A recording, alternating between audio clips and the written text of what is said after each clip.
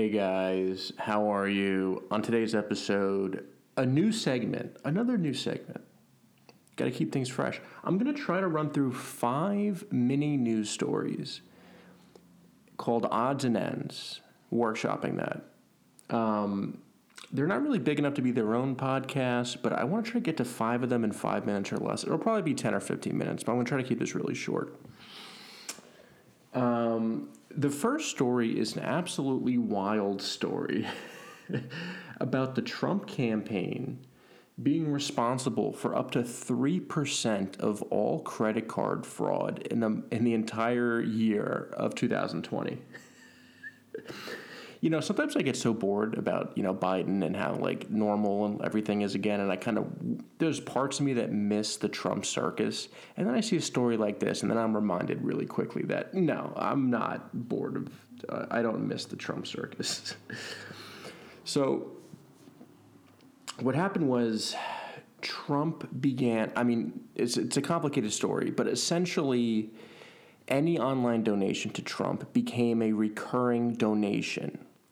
The box to make it recurring was checked, and you had to manually uncheck it, and it wasn't, you had to go searching for it. It wasn't, widely available. So this happened in June. Before this, the rate of fraud or refund requests for both Biden and Trump were essentially identical, 2.18% versus 2.17%. After Trump did this trick where you're not giving $100, you're giving $100 every week unless you pull up the terms and look through the agreement and uncheck boxes buried deep in the licensing agreement. His fraud rate went up to 12%. The Trump campaign had to return $122.7 million in its entire existence, which was more than every federal Democrat and related PAC combined. It's absolutely crazy. Look at the Biden campaign compared to the Trump campaign. The Trump campaign issued 14 times as many refunds as the Biden campaign. Almost over 500,000 refunds for the Trump campaign. Over one stretch of time, $64 million was refunded by Trump, and during the same time, $5 million was refunded by Biden. And over 10% of all donations to President Trump had to be refunded. Biden's was 2%. So why is this interesting? It's interesting because there was so much fraud on the Trump donor website that the New York Times, who broke the story after an investigation, talked to credit card companies and financial houses that process payments. And all these companies are saying on record that at the height of the fraud, before people realized they were automatically donating, even though they thought it was a one-time donation, the entirety of the Trump campaign represented 1 to 3% of their workload in fraud. Not 1 to 3% of political fraud or political donation fraud. 1 to 3% of, that includes identity theft, that includes your credit card getting stolen, that includes, you buying something and it never comes and you have to go to the credit card company. As much as 3% of the entire credit card fraud division was devoted to WinRed and Trump's online 2020 re-election campaign. All right, so that's odds and ends number 1. Odds and end number 2. There was a lot of talk about, I care about mental health a lot. I do expect to talk about it more in the future. But there was a lot of talk about lockdowns and the effect on suicide and depression and anxiety. And while there is some evidence that the lockdown of the pandemic and the pandemic itself increased some metrics for anxiety and depression, the official numbers came out for suicide for 2020 this past week.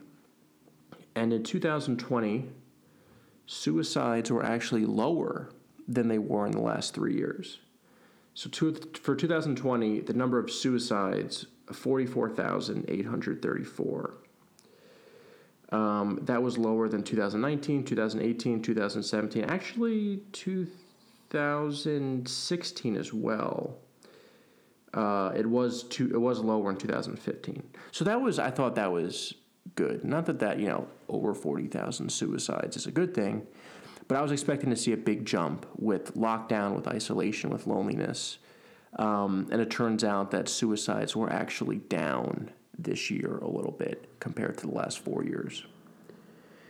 The third thing, Gates. I talked about it yesterday on the podcast. He's getting increasingly isolated. A lot of news stories about how people are abandoning him and they're not rushing to his defense. We saw Tucker Carlson on air trying to distance himself in a very awkward interview. But I did see that Marjorie Taylor Greene scrubbed all mentions and pictures of Gates from her Twitter. You know Matt Gaetz is in trouble if Jewish space laser lady thinks she needs to get rid of you to keep her reputation up. The fourth odds and ends. I'm actually making pretty good time. I'm going to try to get this done before 10 minutes. The fourth odds and ends. So also on yesterday's episode, I talked about at the end how Trump is trying to do some cancel culture, right? He is trying. So Koch, who is headquartered in Georgia, released a statement. I went over the statement yesterday. It's very bland. It's not like Republicans are trying to prevent black people from voting. It's like something to the effect of, we believe voting should be made easier, not harder. Like, in itself, it's not even a political statement, frankly. No mention of Republicans or voter suppression, any words like that. It's just like, hey, make voting easier, which apparently triggered a lot of Republicans. So Trump tried to lead this boycott, right, about tried to boycott Coke and Delta and MLB, all these companies who released a statement. And so Stephen Miller tweeted a picture of him and Trump at Mar-a-Lago. And the caption is, "Just had a terrific meeting with President Trump." This is Stephen Miller. And internet sleuths were quick to point out that if you zoom in on Trump's desk, there is an opened bottle of Diet Coke like 4 days after he called for a boycott. And what makes it even funnier, look, Trump's a hypocrite. Like, what's the news story? I just find it funny that he would release a statement calling for his supporters to boycott Coke for an outrageous statement of we should make voting easier versus harder. But what I found really interesting is he tried to hide the bottle of Coke behind a phone.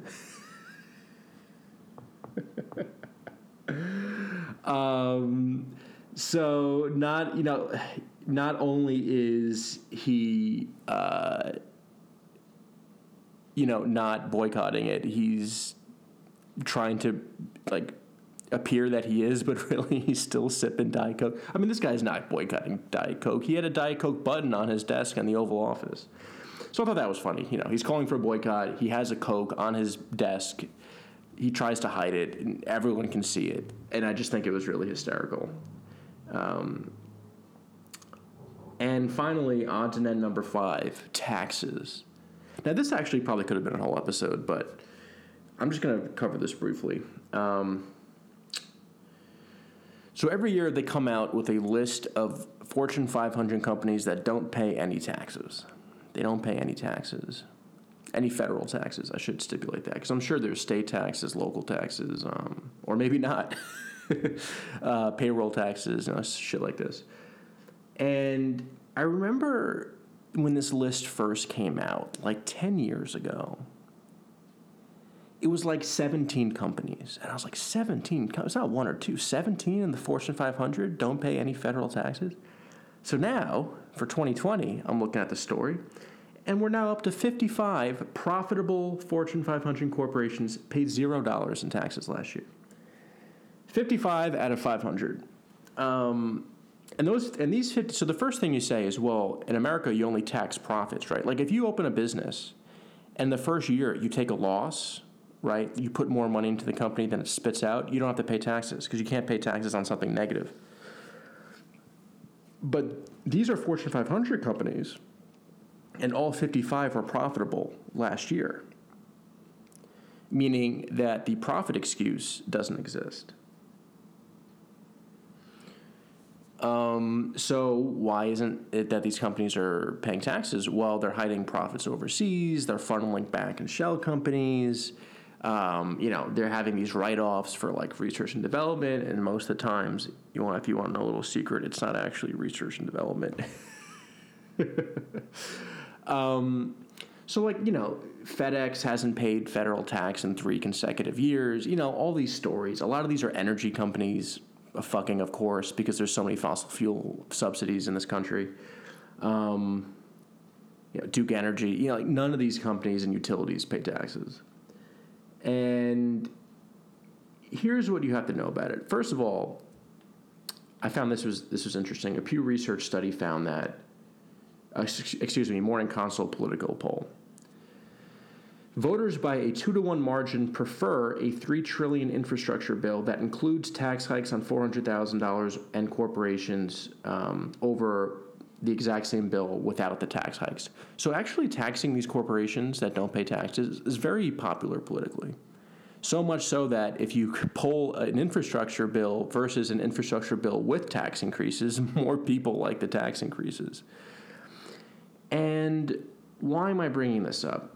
There is a lot of talk. I know Janet Yellen made some news the other day, Fed chair, that we should really move towards a tax minimum. And I have been talking about a federal tax minimum for corporations since, frankly, I don't even remember. Everyone should have skin in the game, regardless of how you're shuffling money overseas, right? And this is actually, I think, something that could be bipartisan in theory. I mean, in reality, any tax increase on corporations will be met with incredible Republican resistance. There's just no way to sugarcoat that. But, Republicans did a really interesting job by having the corporate tax rate at 35% before the Trump tax cuts, because what you can say is, and this is what they all say, 35%, that's one of the highest rates in the industrialized world, which it is. The problem is that's not the effective tax rate. Nobody's paying 35%.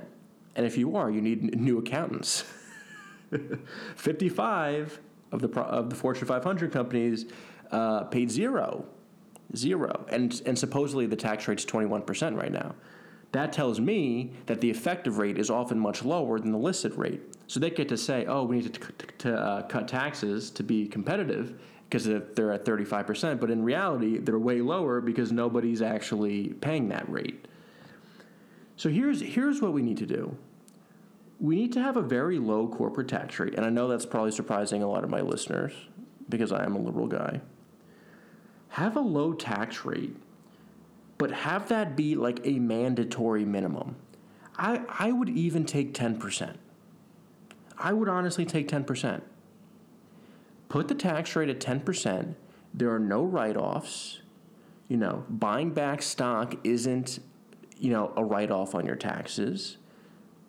Moving your headquarters, your physical location to Ireland isn't a tax write-off. Funneling money through Panama isn't a write-off. Research and development, unless it's actually research and development, is not a write-off, okay? No deferred tax payments into the future, because this is also what companies do. I'm going long. Anytime we talk about corporate taxes, I fucking go long.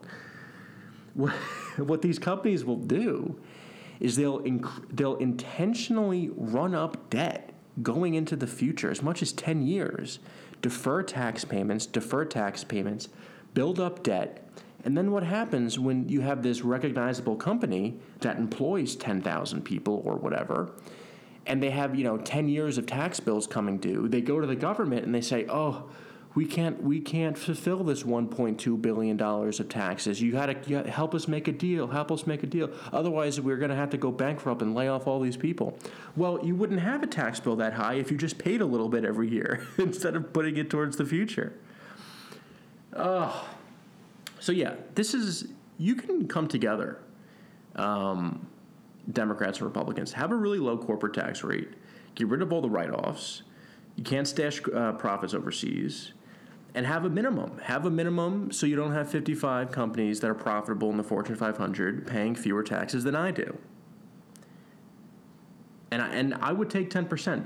That's how desperate I am for Delta to pay any income tax. Nike, 3 consecutive years, Nike paid $0 in federal income tax. I can tell you it's been 0 consecutive years I've paid federal income tax. So I think this is actually something we should look at. A federal minimum tax. Everyone has to pay something. If Nike paid $100,000 in federal income tax, and they're a multi-billion-dollar, multinational corporation, fine, that's something. Just pay something. The roads are broken. The bridges don't work. Our airports are crap. We don't have high-speed rail for some reason. We don't have electric car charging locations.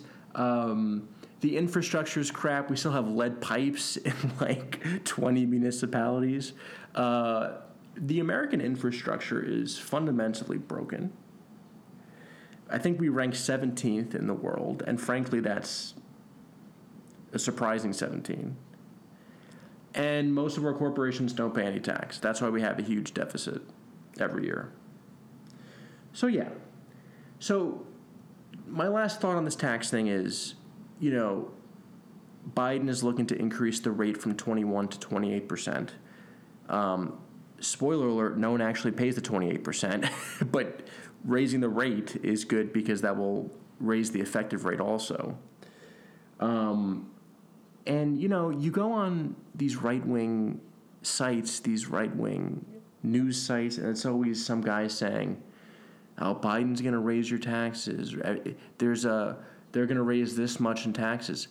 Anytime people talk about taxes, you have to ask yourself 2 questions, okay? Whose taxes are going up, and by how much?